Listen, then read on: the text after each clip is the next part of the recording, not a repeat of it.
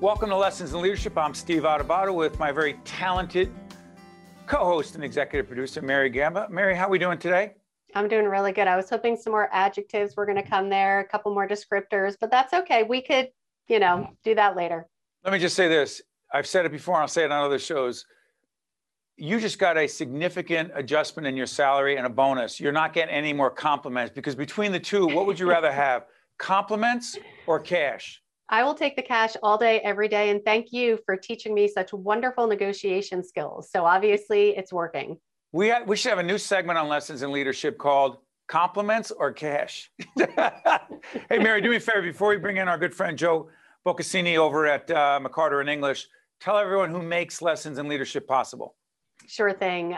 New Jersey Sharing Network, thank you so much. The International Union of Operating Engineers, Local 825, Valley Bank, Prager Metis, Seton Hall University and the Bacino Leadership Institute, the North Ward Center, Kessler Foundation, and Delta Dental of New Jersey. So thank you all so much for your support and for making this show possible. As we always say, there no money, no mission. No mission. And that's part of our business development operation. We'll be talking to our good friend Joe Bocassini. Actually, let's bring on Joe Bocassini is the firm-wide managing partner, McCarter in English, LLP. Good to see you, Joe. Good to see you, Steve. Joe, actually, we are taping right after the Super Bowl. We are not going to talk about the Super Bowl. This will be seen later. But I just happen to actually have Mary mentioning our sponsors, our underwriters. Your firm would not be successful if you did not have paying clients. Business development, securing business, keeping business, a natural leadership trait or one that is trained, in your opinion? I think you can have it as a natural leadership trait, but I also think it can be trained. And for most lawyers, it is something that requires training and practice. For you, becoming a lawyer, is it passion for the law? What is the passion about the legal field for you? So I took a little bit of a different approach to getting to the law, but it is a passion in me to be able to do good while you're actually making a living. You talked about it earlier in terms of salary and compensation, but it really was important to me to be able to make a good living while I was able to do some good. And the law provides that in spades for anyone who wants it. And real quick, could you describe McCarter in English, the history of the firm?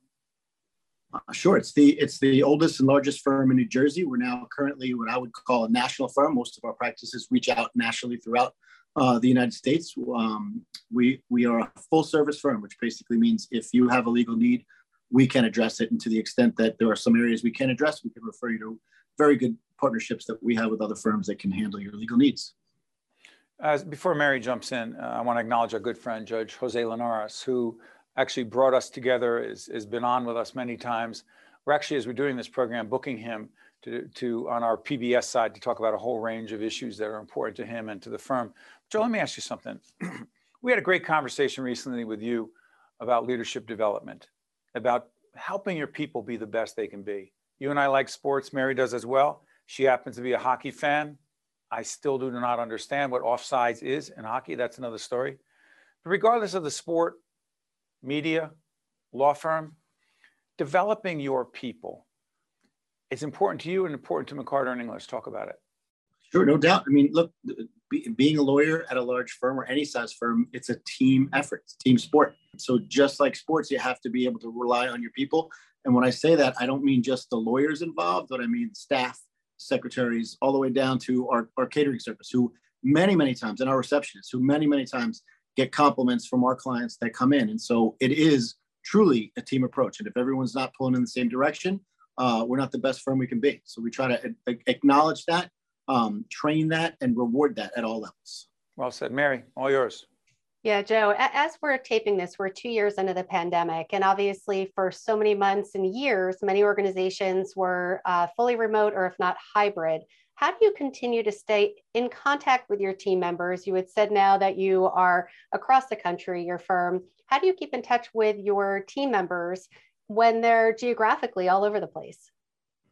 So it was, I got to say, it was a challenge, but all credit really to, again, our administrative staff. We went remote probably on about 2 days notice, and we're able to get everyone across our firm onto a platform where we could be together. We all learned how to use Zoom very quickly, and some very creative solutions where and generally I travel to all of our 9 offices on a regular basis throughout. And when we weren't able to travel for those couple of months during the pandemic, it really was Zoom.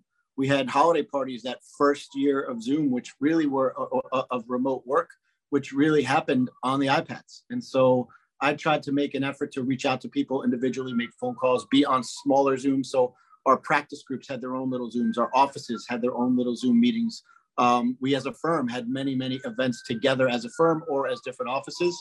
And we tried to get as creative as possible in terms of keeping people together, even if they weren't in the same room. And by the way, if people hear sirens, that's because we're taping live. That's just part of what's going on. Joe, let me try this. And Mary's going to jump back in a minute, but I'm curious about something. You described these private Zooms or these smaller Zooms. You connect it with other folks. Did you do that as a leader within the firm, strategically, methodically, consistently, or when it hit you? Because I'm curious about that. People say, oh, well, it's more of an organic thing. And I respect organic, but I'm a big fan of strategic and intentional. Joe? So I'd like to say it was a natural occurrence, but it clearly was a strategic and intentional. We knew we couldn't be together. We knew very early on that one of our strengths was, and I said this to our firm a lot of times, the reason we were so good apart and remote was because we were so close when we were together. And so it really was intentional to say, how do we keep that glue? How do we keep that family atmosphere that keeps us together in place while we were so remote? And frankly, Zoom gave us that ability, all of the different remote abilities, conference calls, not just video when you couldn't do it, but being together. And so we set meetings. We said, we're going to have a meeting on a weekly basis with various groups. We said we'd have a meeting on a bi-weekly basis with other groups. And we tried to be very intentional about it. Yeah, Mary and I, the total is 2 or 3 times, 2 years into this pandemic plus. We've seen each other twice or 3 times. Yeah, I was going to say, I feel like it was 3, but I could only come up with 2. So I think it's seriously been 2 times in 2 years. And to Joe's point, if Mary and I did not have the connection we have to each other, and we are partners and there's tremendous trust and collaboration, it doesn't work. Mary, you get the last question for Joe. Yeah, thank you so much. Joe, I know with your firm, a lot of what you do, you're supporting entrepreneurs, you're helping them through the legal process of starting up a business. Can you talk a little bit about what leadership traits and skills are needed for anyone out there that's really looking to start a business, just in terms of the leadership skills that they may need? Sure. Look, I think the first skill you need is decisiveness. You can't waver. You have to be decisive. You have to own your mistakes. If you're in a position of leadership or starting something up or doing something new, you got to be ready to take that chance. You have to be ready to make that decision. You can't keep thinking about it and overthink it. And if you make a mistake, learn from that mistake and then go forward again. So to me, the most important thing is decision-making and accountability, owning your mistakes and then moving on, learning from them. Yeah, before I let you go, Joe, you said own your mistakes, right? Yep. Mary, I know I plug this book all the time, and to these 2 authors who are extraordinary ex-Navy SEALs. I mean, Extreme Ownership is a book that has become my Bible, and well, not the Bible, but the Bible for me is in leadership. And the one obsession I've come up with, as Joe just said, is as leaders, own your mistakes and also share the credit. Meaning, things go wrong, you better own it. And I'm not going to get into the question of how many leaders in government at the highest level, Joe, don't seem to appreciate or understand the importance of, hey, that's on me. No, it was him. It was the previous. It wasn't me. It was the other. It's Congress. I'm thinking, what are you? No, I'm sorry. Mary, I'm off my soapbox. I won't do it. Hey, Joe, we appreciate you taking the time to join us. To the family at McCarter and English, and you mentioned family. It is a family. To you, to Joe, the other Joe, and to Jose and everyone at McCarter and English. And by the way, let me not make a mistake here. As we're doing this program entering March 2022, are you not just bringing on board at McCarter and English a member, an ex-member of the state Supreme Court? We are. In fact, we have just brought on Justice Janie LaVecchia. Justice LaVecchia, extraordinary jurist, and congratulations to you and the firm. It's a big deal. Thank you. No, extraordinary jurist, an extraordinary lawyer, and an extraordinary person, which is what we really look for. It's just spectacular. Thank you, Joe. Thank you, guys. Thanks. We'll talk soon. McCarter and English. Stay with us. We're right back.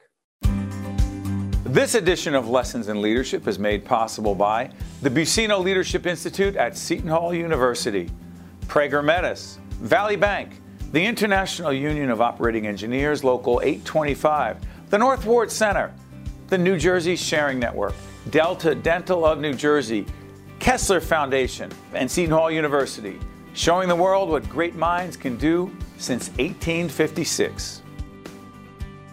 This is Mary Gamba. If you want more leadership tips and tools, log on to stand-deliver.com. That's stand-deliver.com.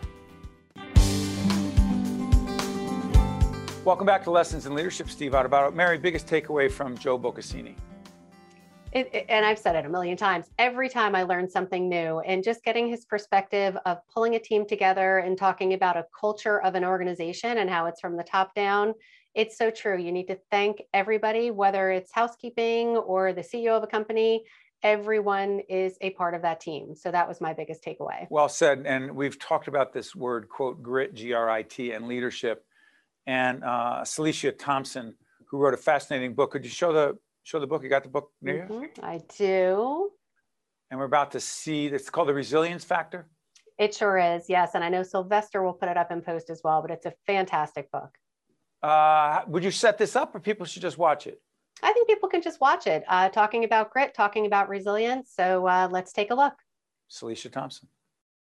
We are honored to be joined by Dr. Celicia Thompson, who is professor of management at Berkeley College and author of a very compelling book. It is called The Resilience Factor: How to Face Adversity, Trauma, and Tragedy Like a Superhero. Good to see you, Doctor. Thank you. Thank you for having me, Steve. I'm so excited to be on your show. Well, I'm excited to have you because I'm a student of leadership. I teach it, write about it, but I'm fascinated by the whole question of, first of all, define resilience. You know about it personally and professionally. And then what does that have to do with being a great leader? Great question. Well, for me, the textbook definition, resilience is your ability to recover, bounce back from trauma or tragedy or hardship, right? What I found in, looking through my research and just writing this book is there are 4 types of resilience that we go through as people, right? Personal resilience, okay? Financial resilience, I'm sure we've all been there, okay? Professional resilience, getting laid off, having to bounce back, change jobs. Does that include by being canceled on certain series or fired by certain networks? I just want to clarify. Yes. Then I would be able to relate to that. Go ahead. Steve, I love you already. If you have been fired from a show or a network and you've recovered and bounced back with How great... dare they?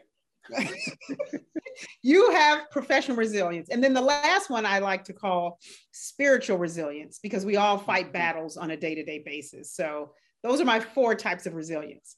So this is so interesting to me. Our sons, I have 3 sons, but 2 sons with my wife, Jennifer. I hate when I say that because people are like, what do you have, 8 marriages? No, 2. But I'll tell all 3 of our sons and our daughter, Olivia, that when you don't make the starting team, when you get rejected to a certain university or college, I'll tell them stories that when I lost my seat in the state legislature, I was 26, I thought my life was over. I could see them yawning, meaning, can we teach others through our experiences of rejection, failure, very public failure, how to get back on your feet, fight and fight and fight? Why is that so hard for us to teach others? And is it just in your DNA? I know it's a loaded question. It's not just about my kids, it's about everybody who struggles to try to teach resilience. Yeah, and that's a great question. Part of it is DNA, part of it is experiences. We are the sum of our experiences. And I tell my students, I'm a professor at Berkeley College. You see it, Steve, I hate to say this, you see it, the differences in generations. So it's generational differences. How my mom and them recovered from things. My mom can tell you stories and you'd be like, you went through that? But then the younger You're a breast cancer survivor. Do you share that with your students? Yes, I do. I'm a breast cancer survivor. I lost a baby at 28 weeks. 28 weeks, I had to deliver a stillborn baby and then head back into the classroom. And so I think you can teach resilience, but it is up to the person. And there's so many different facets that go into it. It's up to the person. You can teach it, but it also, emotional intelligence is a big piece to that. Listen, Dr. Daniel Goleman, who coined the phrase emotional intelligence, I know what he thought he meant by it. What do you mean by emotional intelligence? Well, it has a lot to do with self-awareness, confidence. And I noticed too, like the younger generation, a lot of them, they want to be a star right away, right? They don't understand, I'm not saying all of them, but they don't understand that hard work and that, like you said, you got laid off and fired. They don't understand that our journeys are so unique and it's not going to be paved with prettiness. You know, it's going to be some hard times, and your ability to recover, bounce back, to be resilient is there. I feel like everybody has the resilience. In us? Is it in us? Even in, I hate to do this thing about younger people because it's such a generalization, but, and I'm not going to play into the everyone gets a trophy thing because that's overblown as well. But have we done a disservice to our children? It's not just my family and our kids, but always picking up for them, trying to fix things for them. I don't want our kids to fail because I know they'll feel bad. That's not fair to them. Right. You're right. You know, oftentimes I tell people, sometimes when you're failing, meaning you can fail up, right? Fail forward. Fail forward. And failure is our ability to learn and grow and change. Sometimes you have to grow through the things you go through. I talk about that in my book. And I tell my students this as well, because I wouldn't be the woman I am today.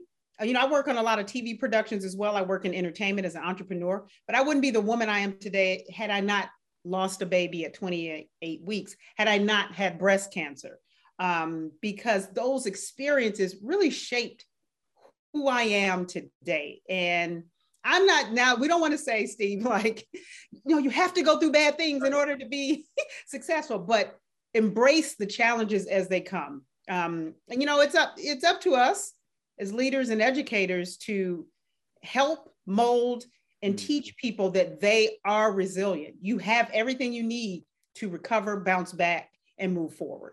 Dr. Thompson, this is the book cover. It is The Resilience Factor. I want to follow up. I just want to make sure everybody knows.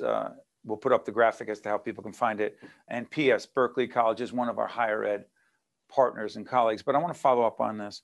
COVID and resilience. There are a lot of people, not just young people, younger people who are like, listen, this is horrible. They're doing this at the end. We're taping at the end of 2021. I got the fatigue, COVID. I can't take it. I understand it. Yeah. But resilience is not an option. It is a necessity in this. Am I overstating that? I don't get much applause, so I'll take it. So go ahead.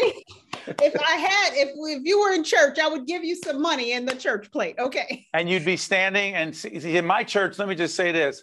We're a little quiet, just a little too quiet, but that's another story. That's another topic. Go ahead. I got to bring you to my church. So I hear you. COVID and resilience. Go ahead.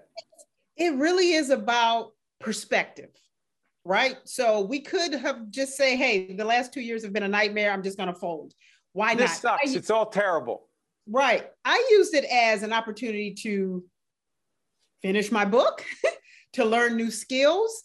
I brokered some deals with some TV networks. Matter of fact, one of my projects premieres on TV One today. So I use it as an opportunity. And that's a big piece with resilience. People don't see setbacks as comebacks or setups. Where'd you get this? Listen, you say it's in everybody, doctor, but I'm sitting there going, no. Something about your background puts you in the best position to be as tough as you are and resilient as you are. What is it? I don't know. I think it's seeing my parents. I think it's, you know, I went to college at 17. That helped me. I had to grow up fast, right? Because I graduated early. So you have to grow up fast. I had a lot of experience. I'm cultured. I've been to South Africa. I've been to parts of Europe. I think that's a big piece too, is like, I see the world differently. I think that plays a role in, and I'm an optimist, right? So I look at, you know, the glass half full, not half empty. And I think it is in us, but also I'm a big proponent and advocate for therapy, Steve. I went to therapy a year. Are we supposed to say this on the air? I know it's a HIPAA violation. yeah, I don't know where I would be without it. I can't speak for you. Yeah, I think therapy really helped me, writing, journaling, because sometimes your friends, they can't help you. Okay. So I know. They tell you what you want to hear and not what you need to hear. And when they tell you, we sometimes reject it. By the way, I'm sure there are people on some staff say, really, Steve, you've been in therapy for that? No kidding. Well, thank you for sharing money back from your therapist. Yes. Thank you for sharing that, Steve, because a lot of men don't talk about that. And I think you talk about leadership in order to be a successful and great leader. Resiliency is a part of that, but you're in tune with your emotions. So you're okay with going to a therapist and sharing it. A little bit. Yeah, I grew up in let's say, an Italian-American culture and neighborhood in Newark where talking about your feelings and daring to say you've seen a therapist, let's just say it was not in the culture. Right. Hey, listen, Dr.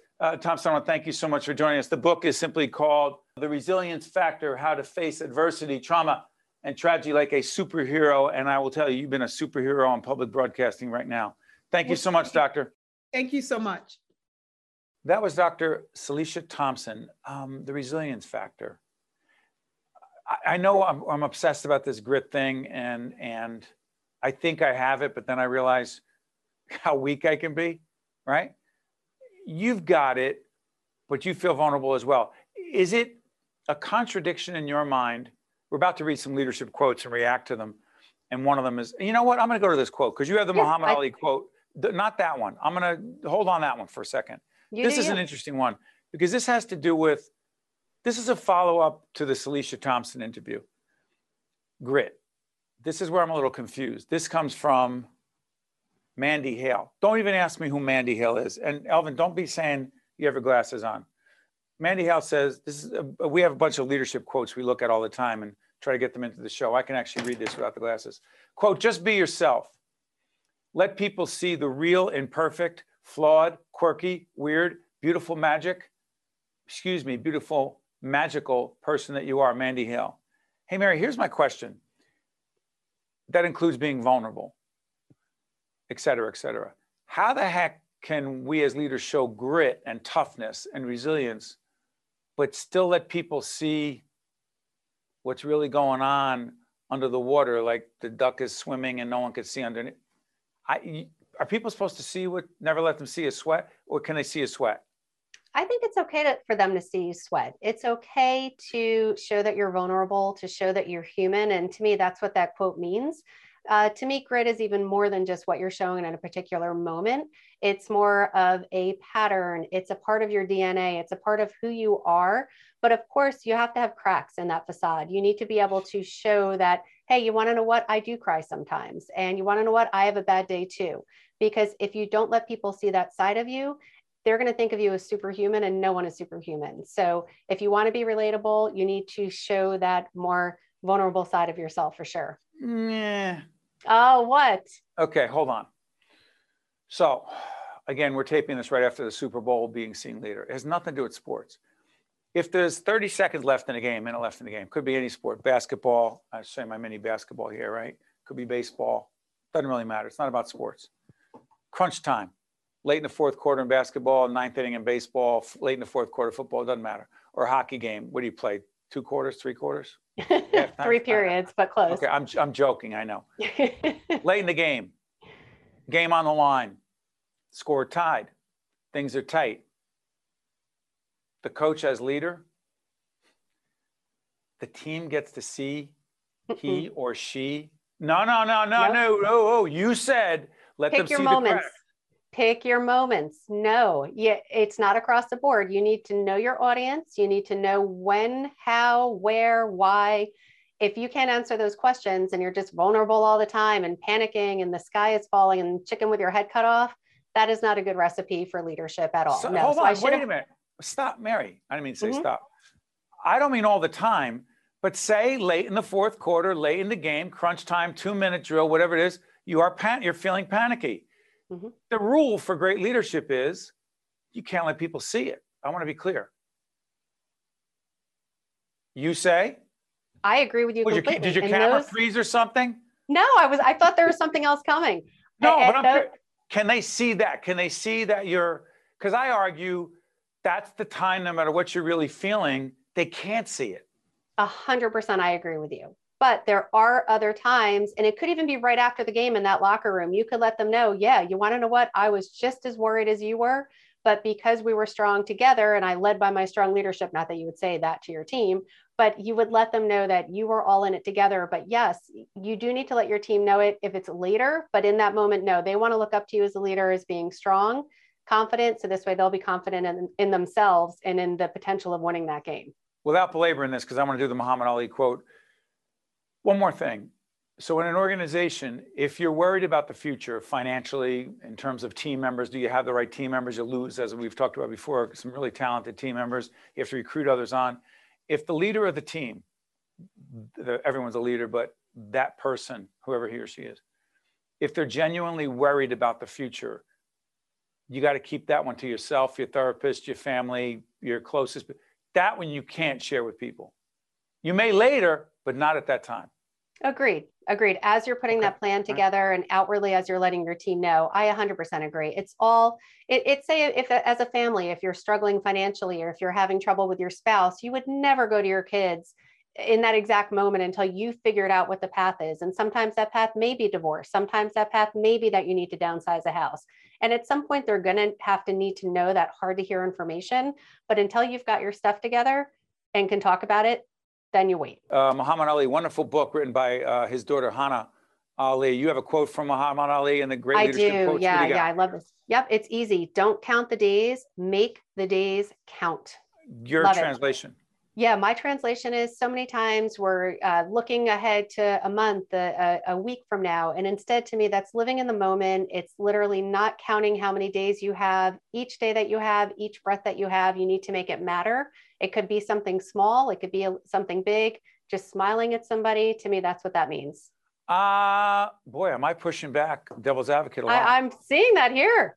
But hold on, minute left. I've heard you say before, maybe you're not counting the days, but you know when you want to step down and quote retire, or whatever the heck you're going to do, or go to your next life. And what'd you say you want to do again? I'm going to have a dog rescue. I'm going to rescue dogs. Okay. What Frank Brown's quote? Hold on. Don't rush your life away. Frank Brown, our audio engineer. Thank you. But Mary, you've said that. Mm-hmm. There's a difference between, no, I have a goal. To not have goals and to not have a dream and to not have a vision of where you want to be 5 years, 10 years. That's not realistic, but I don't wake up every single day and focus on that. I focus on the here and now. I focus on making this taping a success. Then the next thing, making, when Joey gets home from school, making his day a success. So it's all of those Joey, moments. your son. My son, sorry. It's all of those moments that really matter, not, really focusing a week or a month down the line. Just checking, by the way, Frank, thank you. Frank Brown, don't rush your life away. That's so Frank Brown is not only the greatest audio engineer you're going to find, not just at PBS, but anywhere else. He's brilliant. And Elvin, that's right, I said it. You are as well, but Frank needs the attention. I'm Mary. No, I'm Steve. I'm Steve. That's Mary. This Lessons in Leadership. Scarlett, what are you laughing at behind the camera? We'll see you next time. This edition of Lessons in Leadership is made possible by the Buccino Leadership Institute at Seton Hall University, Prager Metis, Valley Bank, the International Union of Operating Engineers, Local 825, the North Ward Center, the New Jersey Sharing Network, Delta Dental of New Jersey, Kessler Foundation, and Seton Hall University, showing the world what great minds can do since 1856. This is Mary Gamba. If you want more leadership tips and tools, log on to stand-deliver.com. That's stand-deliver.com. Promotional support for this edition of Lessons in Leadership with me, Steve Adubato, and my colleague, Mary Gamba, has been provided by NJ.com, NJBIA, and New Jersey Business Magazine, CIANJ, and Commerce Magazine.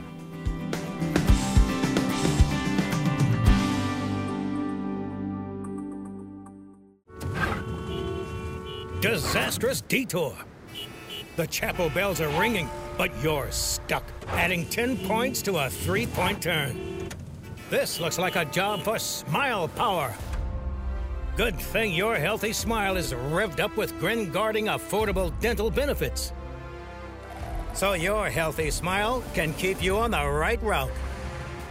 Unleash your smile power with Delta Dental.